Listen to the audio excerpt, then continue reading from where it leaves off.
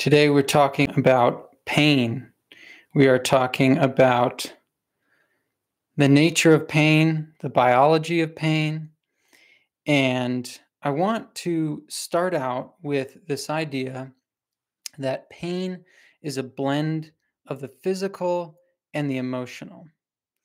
And to start that out, I want to talk about how neuroscience, well, we'll get to this point where neuroscience shows that when you can control the emotional part, that emotional aspect of pain, it becomes much easier to, we're getting an echo. It becomes much easier to manage the physical part. So pain is a blend of the physical and the emotional. Okay. So let's begin with a thought experiment. If you were to build a robot, right, and you wanted it to avoid getting damaged, what would you do? Now, I'm not a roboticist at all, but this is just a simple thought experiment to get us thinking about the adaptive evolutionary utility of pain. So, building this robot would be a difficult job because you'd need to design sensors throughout its body that detected damage when it occurred. Then you'd need to hook these sensors up to the robot's central computer in a way that allowed it to change its behavior in response to damage or potential damage. So, ideally, you would want the robot to not merely react to ongoing damage, but to change its behavior before damage occurred, right? You would want the robot to be able to predict what sorts of things would cause damage and to avoid them as much as possible.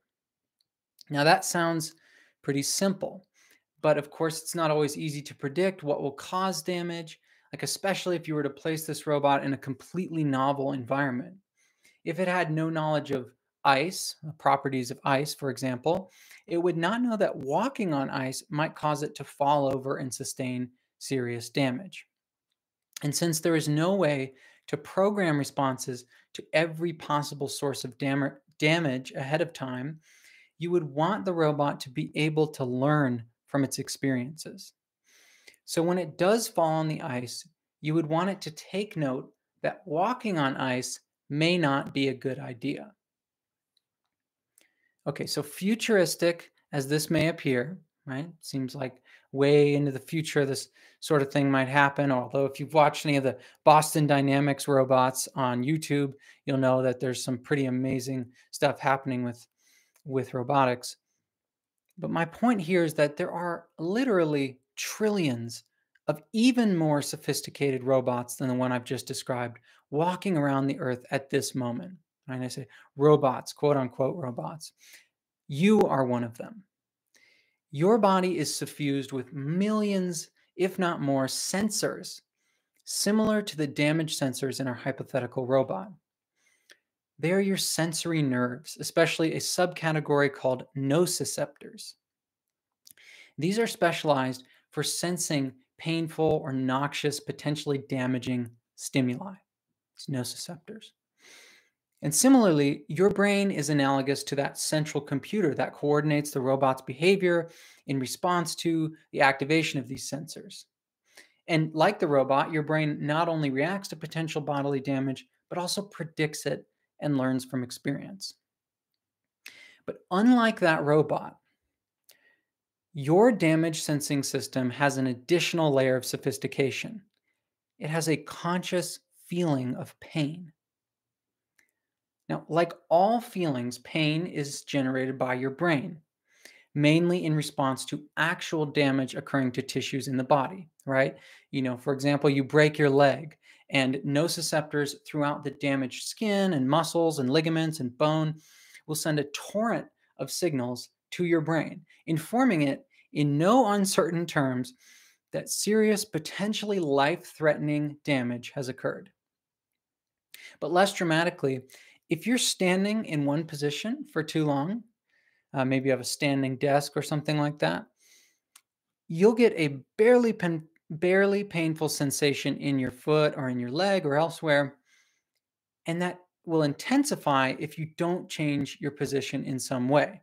You might not even notice this, but there's these constant sort of shifting of your body going on in response to this kind of signal, pain signal. Your brain, right, then reacts by initiating motor commands to shift the body, shift the position of the body in some small way, possibly by just shifting weight from one foot to another.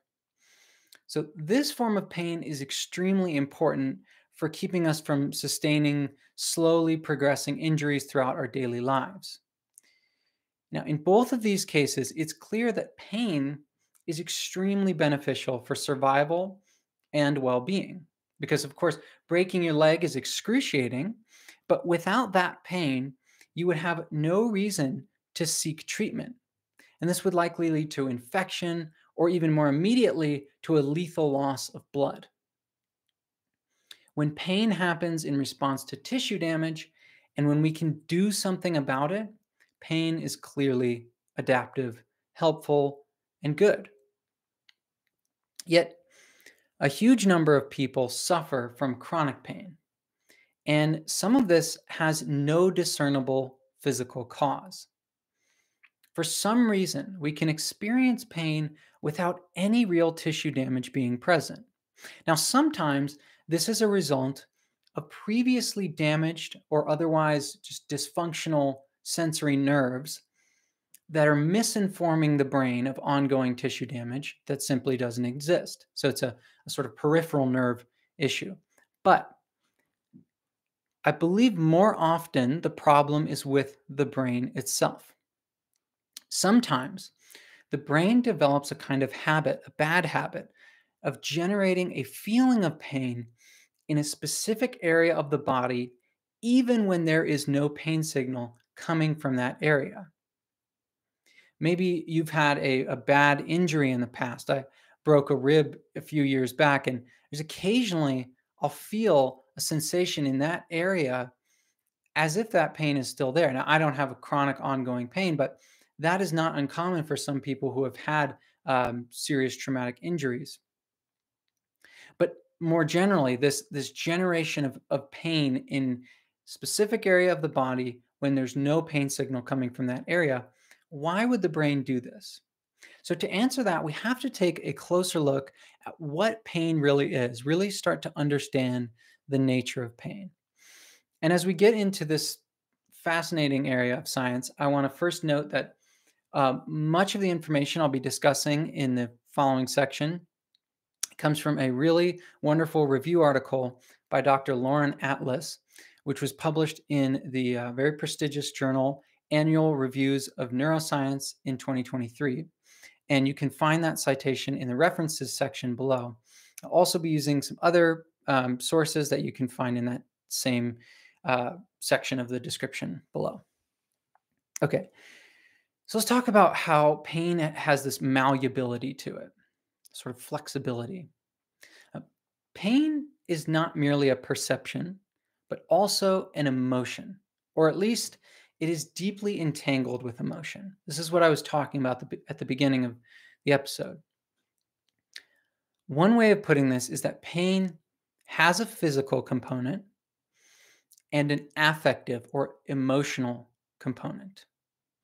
So many of us know what it's like to feel pain that's only in our heads. For example, you might have had a stomach ache because you're very anxious about something, maybe an upcoming job interview or some kind of presentation or something like that.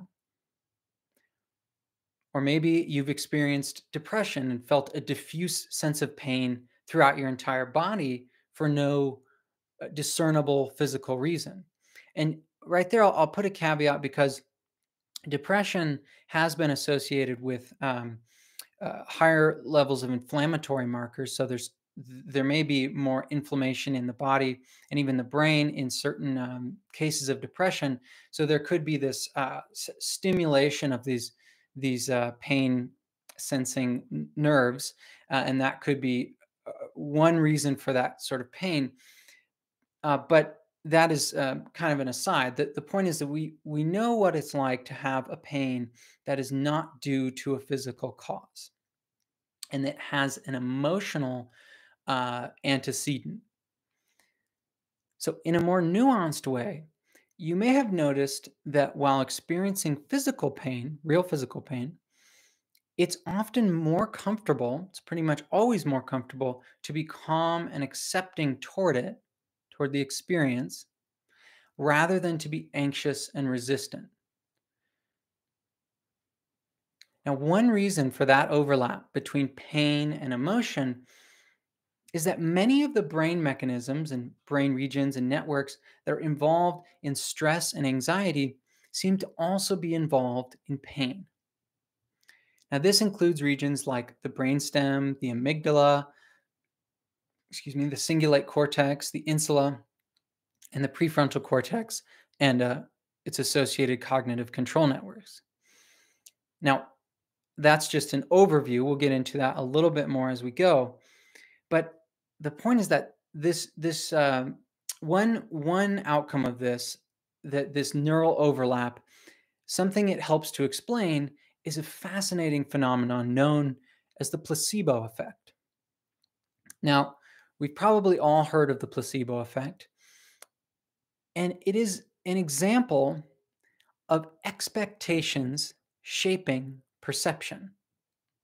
So it describes a situation where someone experiences a health benefit, maybe pain reduction, in response to something that has no direct effect on the relevant biology. This effect is strongest in pain reduction.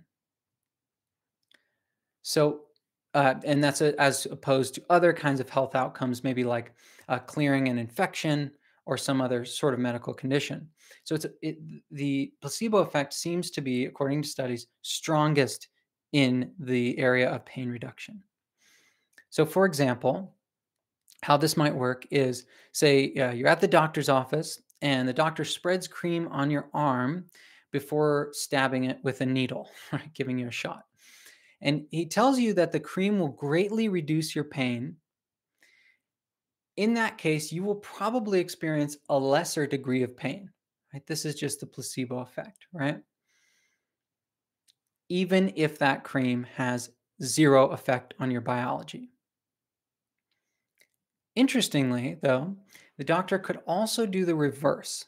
So if he told you that the cream would actually increase the pain of the needle, don't know why he might do this, but for some reason, you would probably experience a higher degree of pain. So this can go in both directions. Now, this effect, this modulation of pain without any real change to the underlying biology, can seem strange or even mystical or otherworldly. But if you start thinking of pain as being partly an emotion, it really begins to make sense, or at least having this deeply entangled emotional component.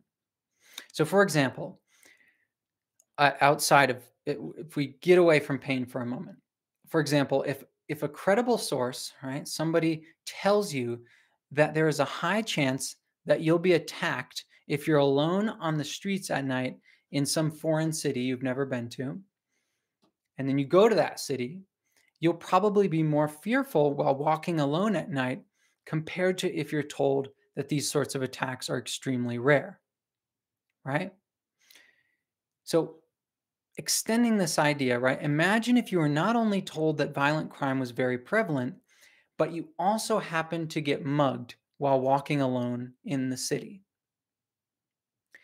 Even if in reality the city has a very low crime rate, this combination of a false expectation, right? This is a dangerous city, and your personal experience of being the victim of a rare crime would probably make you even more anxious and fearful while walking through the city at night.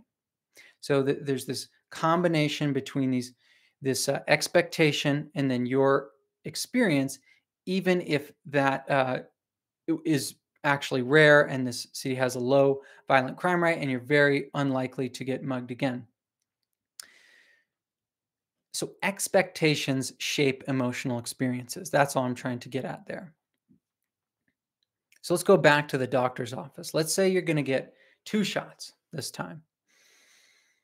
So the doctor first tells you that that cream, the placebo cream, is pain relieving, right? Even though it's not affecting your sensory nerves. And then he tells you, or then he tells you to look away, right? And he pokes you very lightly with the needle on the spot where the cream was applied. And he says, "See, that was a shot, and it wasn't even painful at all, right?"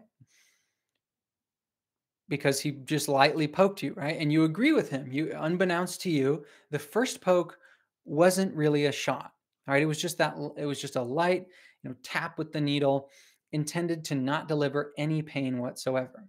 But the doctor told you it was a shot, so you were expecting that, okay, this is a full-on shot. So he then gives you a real shot after applying the fake pain relief cream, right? So the cream is still on your skin, right? And gives you a real shot, and you're surprised at just how little pain you feel. Right? You're like, oh, that really doesn't hurt at all. I'm outlining this scenario because the doctor in this case took advantage of a really interesting feature of the placebo effect. So he lightly poked you with the needle in the spot where the cream was applied while telling you that this was, in fact, your first shot. That solidified your brain's expectation that the cream would reduce your pain. So, studies have shown that this combination of instructions, right?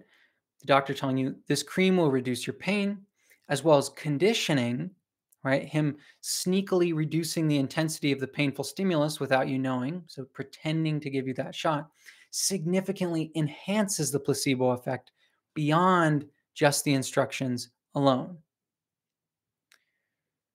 So that is just an interesting way that the placebo effect uh, takes advantage of not only these instructions but learning, and sort of shapes your brain's expectations even more powerfully.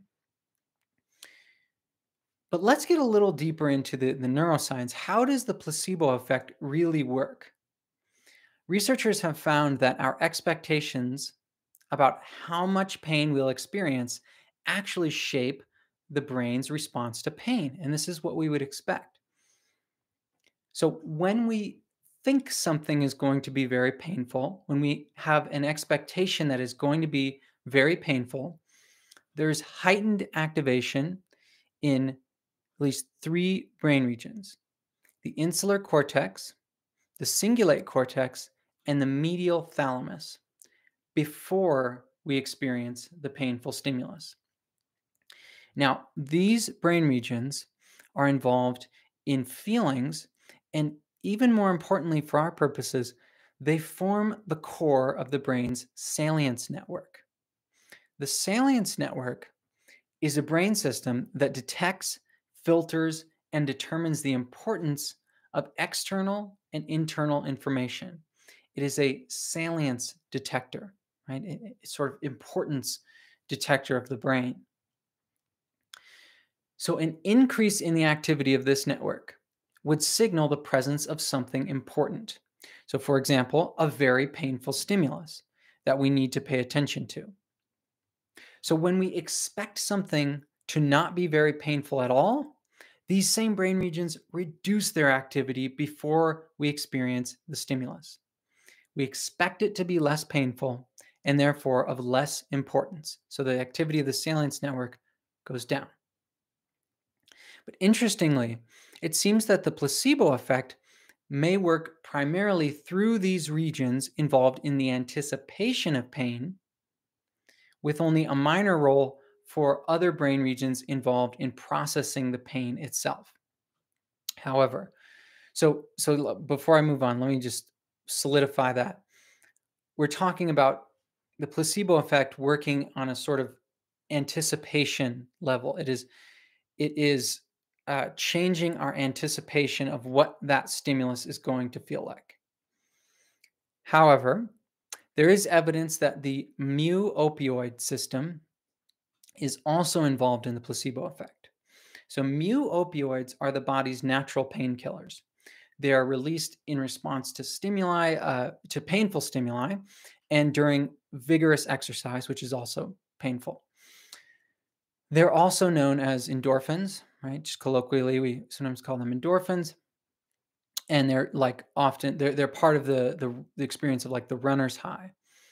But mu-opioid receptors are the same receptors that are bound by painkiller drugs like OxyContin and morphine, right? That's why they're called opiates or opioids. So studies have found that if you give someone a drug that stops the mu-opioid receptors from working, right? It blocks those receptors. The placebo effect is significantly smaller, right? It doesn't seem to have as the instructions from the doctor doesn't seem to have as strong of an effect. So blocking the mu opioid system reduces the placebo effect. On the other hand, the placebo effect itself seems to increase the activity of the mu opioid system. So it seemed, and that increase in the mu opioid system activity seems to occur primarily in the rostral anterior cingulate cortex and brainstem. And these are regions that are directly involved in anxiety and stress. So that is not everything that's known about the placebo effect. I would definitely direct you to that article by Lauren Atlas I mentioned earlier. She goes into way more detail, and there's also some other great reviews on this topic. But putting all this together, it seems that pain can be modulated by our expectations in a way that is similar to how emotions can be modulated. Yet there's an even wider overlap between pain and emotions, which we can see in a phenomenon known as social pain. I'm also going to talk about this as emotional pain. One moment, I just need a sip of water. Okay, so as I get into this section, I'm going to be relying a lot on the work of a psychologist named Naomi Eisenberger. And a large portion of what I'm talking about comes from a 2016 chapter of the Handbook of Emotions, which is right there on my bookshelf, that she authored. And so I want to just give credit where credit is due. So to get into this, some of the most painful experiences I've personally had have been the deaths of people and pets I loved. Now, we can all relate to that, right? But why do we call these experiences painful? Right? We have no bruises, we don't have cuts or scrapes or physical wounds of any kind. Yet our bodies are intact, but our hearts feel shattered, right? This is a form of social pain. So there's nowhere in our bodies that we can point to and say, this hurts, right? Maybe, like I was saying earlier about the stomach ache in response to serious anxiety, saying this hurts. But often, this sort of emotional or social pain is more of a feeling of distress and a desire to make it stop, a kind of diffuse pain, almost like a mental pain. So, in contrast, when you feel physical pain, when you feel you break a bone, or you get a bad cut or something like that, or you just have a stomach ache or an internal pain somewhere, you can typically pretty good accuracy localize where it is and quantify how much it hurts, right? They have the pain scale, the sort of 1 to 10. But you also have that same feeling of distress and the desire to make it stop. And these two components of pain, right, the localization and quantification on one hand, and then that sort of distress and desire to make it stop on the other hand, these two components of pain rely on different brain systems, different brain regions. So specifically, the localization and quantification of pain seems to happen mainly in two regions, the somatosensory cortices. Now, this is the area of the brain. It's a strip of tissue on the cortex that allows us to feel our skin and muscles on our body. So if I were to touch my hand, I'm activating the somatosensory cortex, and that's how I'm perceiving that feeling. and then the posterior insula.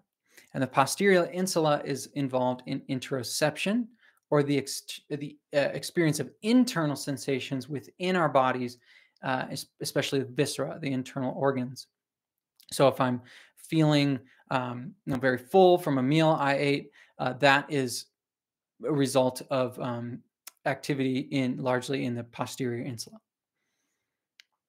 But conversely, the affective component of pain, right, that distress and the urge to stop it, is produced by the anterior insula. It's associated with activity in the anterior insula. And this region is also involved in emotional feelings. This is um, close to the region I just mentioned, the posterior insula. It is actually continuous with it, but the anterior insula is involved in emotional feelings, in sort of the affective component of pain as well. And the anterior and the other region that is part of this sort of affective component of pain seems to be the anterior cingulate cortex, which I've talked a lot about before. And this is involved in things like motivation, cost benefit calculation, and emotional expression and regulation. Now, social or maybe emotional pain more broadly involves only this second component for the most part, right? It only involves that feeling of distress and the urge to make the, pain, quote unquote, stop. But accordingly, social pain, so it doesn't activate the somatosensory cortex. So you would expect it. It doesn't, because it's not, there's nothing activating on our skin or muscles to make that region become active. And it doesn't activate the posterior insula. Instead, just the anterior insula, that region that's more involved in the sort of emotional feelings, and the anterior cingulate cortex. And this goes for most types of social pain, including social exclusion, humiliation, rejection, and losing a loved one.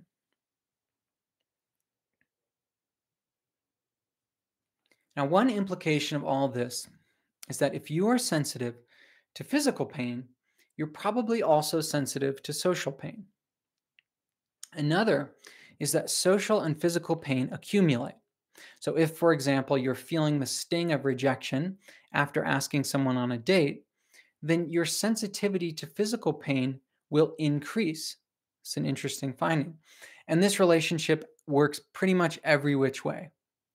If you have a strong social support network in the form of, say, a group of friends, you'll be less sensitive to physical pain. So, this sort of emotional social support can buffer our experience of physical pain. And perhaps most surprisingly, is that prescription opiates like Oxycontin and over the counter painkillers like Advil or Tylenol can decrease not only physical pain, but also social pain and the associated brain activity as well. So perhaps anything, this is kind of a speculation here, but perhaps anything that sort of releases endorphins, right? Those mu opioids, or that reduces physical pain, perhaps by reducing inflammation, will have a side effect of reducing the sting of social and emotional pain. And maybe this helps explain why exercise can make us feel better emotionally, right? Because it's releasing those endorphins. Now, there's other stuff going on with exercise as well that affects the brain in distinct ways that makes us feel better. But just something to consider. Now, going to move on from talking about what pain is, what the sort of emotional and physical overlap uh, in pain, and going to talk about some strategies for finding relief from pain, particularly targeting this emotional, this affective component of pain. Now, I just want to issue a caveat. As always, I'm not a doctor, I'm not a clinician. So I'm not giving this as medical advice to anybody. This is more of just general information that I might give to a friend or a family member who might be experiencing some sort of pain, chronic pain, even just acute pain. Um, so yeah, just general information, not medical advice. Okay. So what does this mean for our everyday lives? Is it possible to take advantage of the power of expectations and the overlap between social and physical pain in order to reduce the unnecessary suffering due to pain? I think the answer is yes, and the evidence supports that idea. While there are certainly limits to this, of course, because pain is not always solely in our heads, many of our day to day pains tend to have a strong psychological component. So we can learn to suffer less and, in fact, to feel less pain, at least that affective component, by changing our beliefs and expectations, seeking social support, and by using our attention in specific ways. So let's get into each of those items. We'll begin with that part about beliefs and expectations. So a lot of people go into potentially painful everyday experiences, not only with a great deal of anxiety, but also with a fervent belief that they're going to suffer greatly. So, for example, people who don't exercise much often tell themselves before they go into the gym that, this is going to suck, it's going to hurt, I really don't want to do this, it's going to be painful. And when they start the workout, guess what? They really don't want to keep doing it because it is so painful. Of course, exercise is a great example of when you would expect the pain system to be active. But the whole point of any kind of strength or endurance training is to break down muscular tissue in a way that allows it to regrow more robustly. But the context in which that occurs is hugely consequential to your subjective experience of it. The beliefs you have around it, the expectations you have around it are very consequential. I heard this great quip from the neuroscientist and meditation teacher and podcaster Sam Harris, who said that he was talking about this idea and saying something like, if you were feeling the sensations of weightlifting for no reason. If you woke up in the middle of the night and your chest felt like it feels when you're doing your last rep on your bench press, that would indicate some kind of medical emergency, right? If you felt that same 150 BPM heart rate waking up in the middle of the night, you'd think something is very wrong. But if you're doing it on purpose at the gym or you're on a run, you would realize that the pain is part of the process, right? No pain, no gain, as the saying goes. So your expectations, your belief, even if you go into the gym thinking this is going to hurt, this is going to suck, you still know that your beliefs and your expectations are kind of framing that experience already. You already know this is going to hurt. But it's not necessarily something to be, totally concerned about. In the same way, you can dial down the subjective feeling of pain simply by noting the context in which it's occurring. So you can dial it down even more if you can change your belief about what the pain means. Let me explain what this means with another kind of everyday example. And we'll get into some more serious, more like involuntary forms of pain later, but I just want to start with these everyday examples. So take spicy food.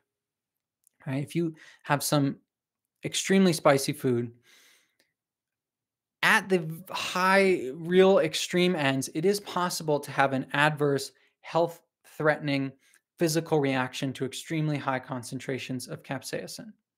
And capsaicin is that chemical in chili peppers and hot sauce that makes them spicy. But the truth is, right, for the vast majority of cases, even if you're eating something super duper spicy, the worst thing that happens is the feeling of pain in your lips, in your mouth, maybe even in your sinuses, uh, and maybe some, indigestion later.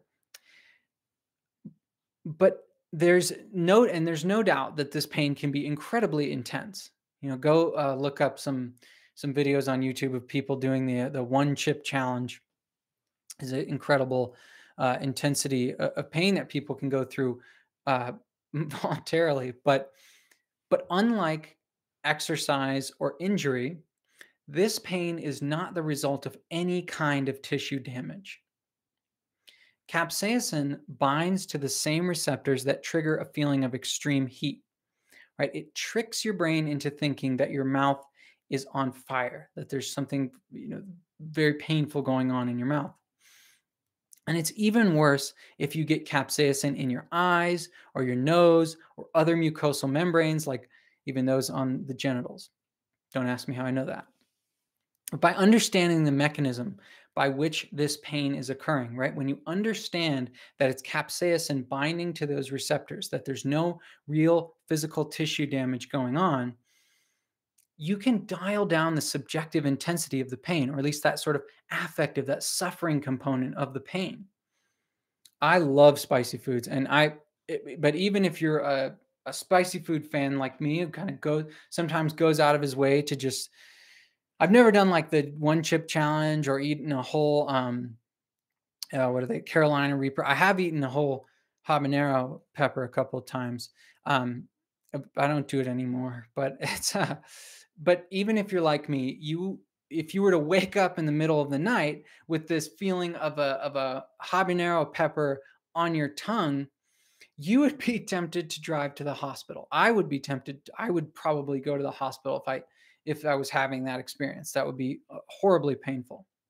But if I'm at, a Mexican restaurant or something, I would take a bite, or I might, do a jalapeno, let's say, but something super spicy. I would do it. It would still hurt, but the context of the pain would help reduce my suffering, right? Even more importantly, because I know that at moderate concentrations, capsaicin can't actually hurt me, I'm able to tell myself to just relax through the pain, that it's just a sensation. And that combined with knowing that it will eventually go away when the capsaicin clears from those receptors allows me to suffer less in the face of burning pain. Okay. But exercise and spicy food are pretty trivial examples, right? They are completely voluntary. What about more serious forms of pain that we don't choose to have? Aching muscles or pinched nerves, splitting headaches, migraines. These are much harder to cognitively reframe in the ways I just described. Because one reason is that many pains are mysterious and seemingly random. So the role of context and understanding the mechanism just might not apply. So while expectations and beliefs may have a big role to play in helping to reduce our anxiety about these pains, I think we can all agree that maybe something more direct is needed to more powerfully alleviate them. And this is where attention comes in. So let's talk about using attention as a sort of pain relief mechanism. So, attention, in broad strokes, is the brain's way of amplifying particular patterns of activity. It is how we focus on something at the expense of everything else going on around us at a particular time. You're watching this YouTube video. You are not, distracted by the feeling of the chair on your back or the sounds in the background, presumably. Now you probably are, because I just drew your attention to them. But that's one aspect of attention. And the thing that I'm going to get at here is that attention can do some very unintuitive things when it's deployed in particular ways. So, for example, when you pay undivided attention to a particular feeling in your body for long enough, it can seem to make that feeling almost disappear. And I want to do kind of two examples here. So first, this one is very unintuitive, and I first experienced this when I was It was several years ago, and I just sort of started trying meditation. And I was doing something kind of out of the box, not a typical form of meditation, where I just drew a dot on my bedroom wall, just with a pencil. And I stared intently at that dot for like 10 minutes at a time. I just continually bring my eyes back to that dot. And when you do that, when you just keep bringing your attention, your focus back to that one very specific stimulus, something really interesting happens. Your perception of the visual space seems to start to melt away. It starts to just sort of dissipate. It's very weird, and you have to do it for a while for this to occur. But that visual perception begins to just kind of crumble away. It's very weird. There's this sort of blackness that comes over your field of vision.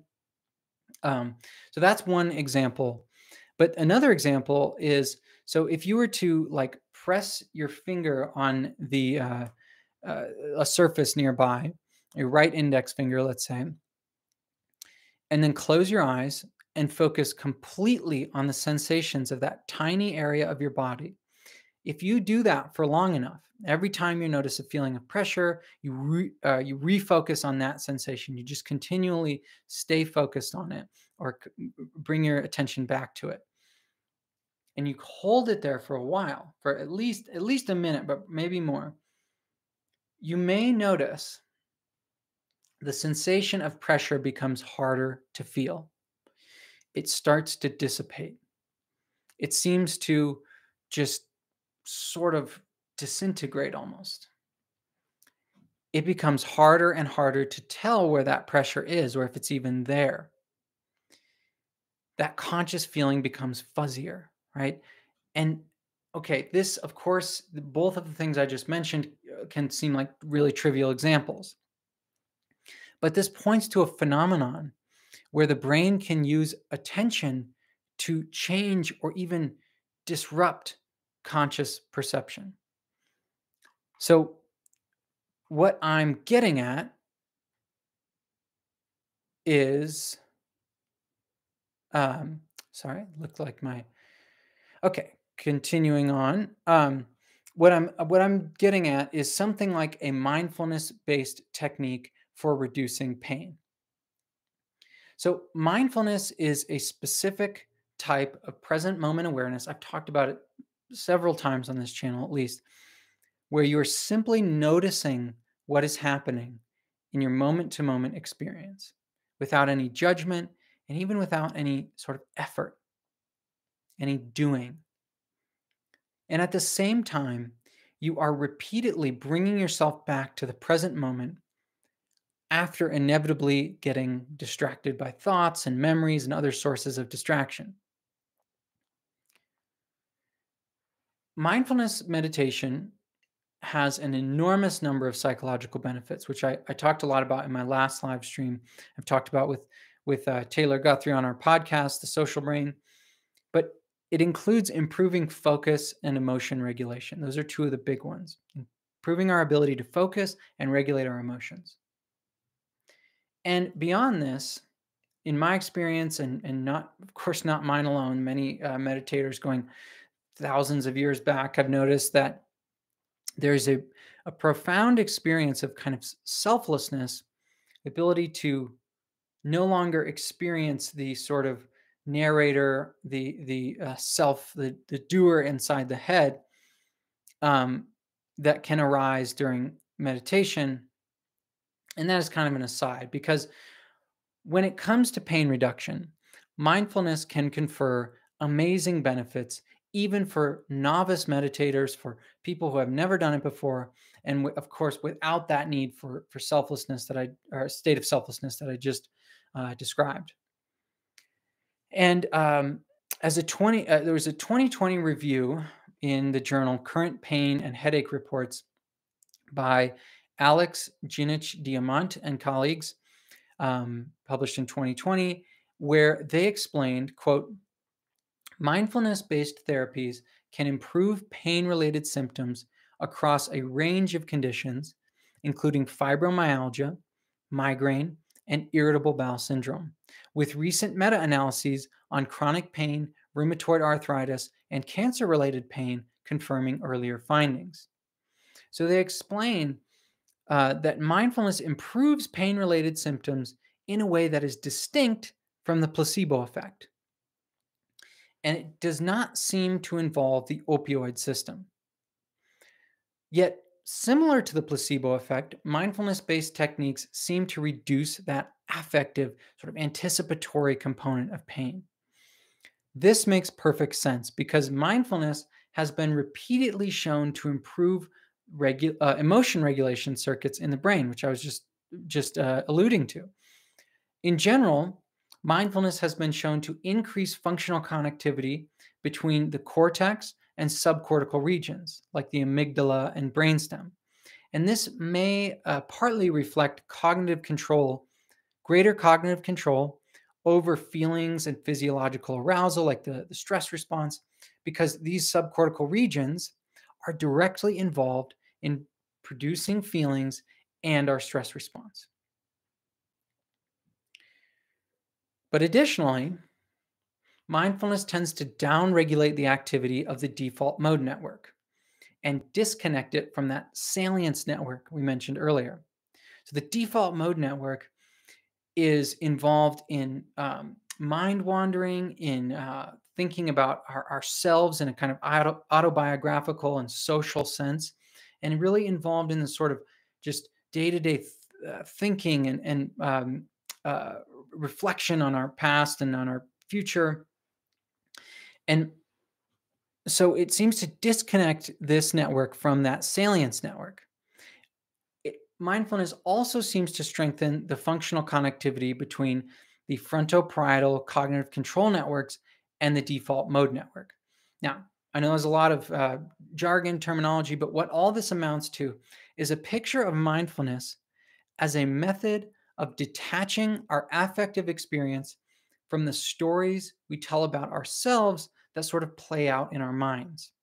And to encapsulate this, I want to quote a 2017 review of The Neuroscience of Mindfulness by Wheeler, Arnkoff, and Glass. It was published in the journal Mindfulness.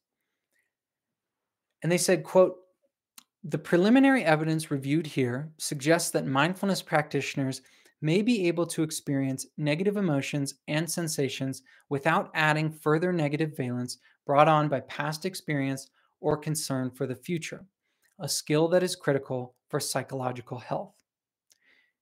I'll just say that one more time. The preliminary evidence reviewed here suggests that mindfulness practitioners may be able to experience negative emotions and sensations without adding further negative valence brought on by past experience or concern for the future. Now, that's interesting in itself, right? That points to a role, or maybe helps explain the role of mindfulness in helping to relieve pain. But when it comes to pain, one particular feature of mindfulness meditation may play an outsized role in pain reduction: slow, controlled breathing. So, as Ginich Diamant, that review I mentioned earlier, the 2020 review by Ginich Diamant and colleagues explains, quote, "Crucially, since slow-paced breathing is easier to perform than mindful attention to the breath, slow, attentive breathing may be a critically valuable therapy for patients seeking a less cognitively demanding, non-opioidergic, that is not involving the opioid system, self-administered pain therapy." So slow, attentive breathing seems to be a component of mindfulness that is very helpful when we're talking about pain therapy. So pain can be reduced by using our attention in specific ways and by changing our expectations and beliefs about it. But so far, we have discussed techniques that involve only one person, the one feeling the pain, right? As I hinted at earlier, though, there is a role for other people in this process as well. So let's talk about social support, the role of social support. So, of course, as human beings, we need strong social ties to feel and perform at our best. Many studies have shown that loneliness is associated with poor health outcomes like even an increased risk of Alzheimer's disease. But also, long periods of isolation lead to abnormal patterns of brain activity in regions associated with social cognition, as you'd expect, and cognitive control. There is a large literature on the neuroscience of loneliness and some of the negative health outcomes it can have. And so I just really briefly mentioning that. So when it comes to pain, this is largely the same story, but with a few distinctions. So a 2016 review published in the journal Pain by Robert R. Edwards and colleagues explained that over a dozen studies have shown that one's perceived level of social support, quote, was associated with better outcomes in persons with conditions such as spinal cord injury, multiple sclerosis, and acquired amputation. Social support, so perceived level of social support was associated with better outcomes in persons with conditions such as spinal cord injury, multiple sclerosis, and acquired amputation. Yet they also note that if this social support is, quote, overly solicitous, it can actually lead to poorer pain outcomes. And what they mean by that is that if you're experiencing chronic pain and the people around you are overly overprotective and excessively concerned, such that they encourage you to be less active and less empowered, less efficacious, that may not work in your favor. And it may make the pain harder to deal with. So it seems overall, though, that when we are supported by other people who care about our well being and who encourage a positive mindset as well as self efficacy, this chronic pain tends to chronic pain patients tend to have greater relief using a variety of more traditional pain treatments. So it is this idea that the social support, our perceived level of social support, and a sort of encouraging, positive, encouraging self-efficacy type of social support tends to enhance the effects of other pain treatments, these more traditional, maybe even like biologically focused pain treatments. And that same review by Edwards and colleagues emphasized that the relationship between the patient and the therapist may be especially powerful in this regard. The patient and the clinician, that relationship may be especially powerful because when there's a strong working alliance and positive regard between them, the patient is more likely to benefit from pain treatments, according to Edwards and colleagues. Okay, so I've talked about a lot of stuff about pain, and I want to sort of bring this to a sort of conclusion and kind of summarize what I've been talking about here. So we've been exploring the nature of pain, and it's clear that pain is not merely physical. It's not just a physical sensation, but also deeply entangled with our emotional states, if not a sort of emotion in its own right. This is particularly evident in the phenomenon of the placebo effect. Expectations and beliefs significantly influence our pain perception. That effect highlights the mind's power, the brain's power over bodily sensations, really the brain's power to shape perception, because certain brain regions are activated by mere belief, even in the absence of a direct physiological intervention.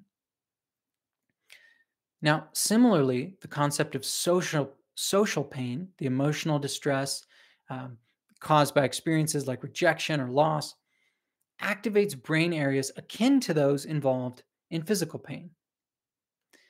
And this again showcases this intricate link between our emotions and physical sensations. Pain management, as we talked about, extends beyond traditional medical interventions. Those medical interventions are no doubt extremely important and should not be brushed aside, but it extends beyond them.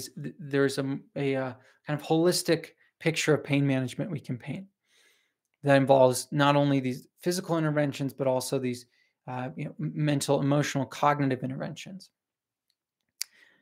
One in particular, mindfulness practices, and especially controlled breathing, are effective methods of alleviating pain, especially that affective or anticipatory component, which underscores this role of psychological approaches in pain treatment.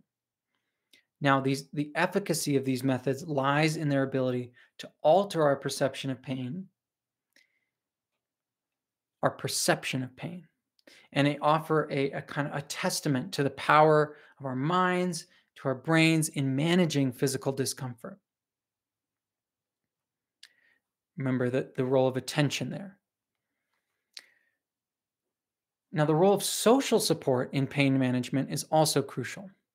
Research indicates that a supportive social environment can greatly enhance pain relief efforts. We did mention that the overprotective behavior or excessive concern from others, that overly solicitous sort of support, might lead to poorer pain outcomes in certain cases. So there's a complex relationship here between social interactions and our experience of pain. But again, this intricate connection underlines the importance of considering both physical and psychological and even social aspects in the holistic treatment of pain. So that is kind of what we talked about here in a nutshell. And that is not an entirely exhaustive picture of the neuroscience of pain or the placebo effect or any of what we talked about. It is just kind of an overview that I think might be helpful to some people, and I really hope it is. And if you're watching this and you want to stay connected with this channel, whether you are a Patreon supporter or not, I would encourage you to go to senseofmindshow.com/newsletter and sign up for the newsletter there, because you'll get notifications of new stuff going on with the channel, as well as just the new videos coming out. And there's going to be more new stuff coming in 2024. So I just want to thank everybody who's watched any of my videos over the last year or in the last few years. It's been a really fun journey, really interesting. I really appreciate you all. And I hope you have a wonderful, pain-free, or at least a reduced pain day. Thank you so much for watching. I'll catch you next time.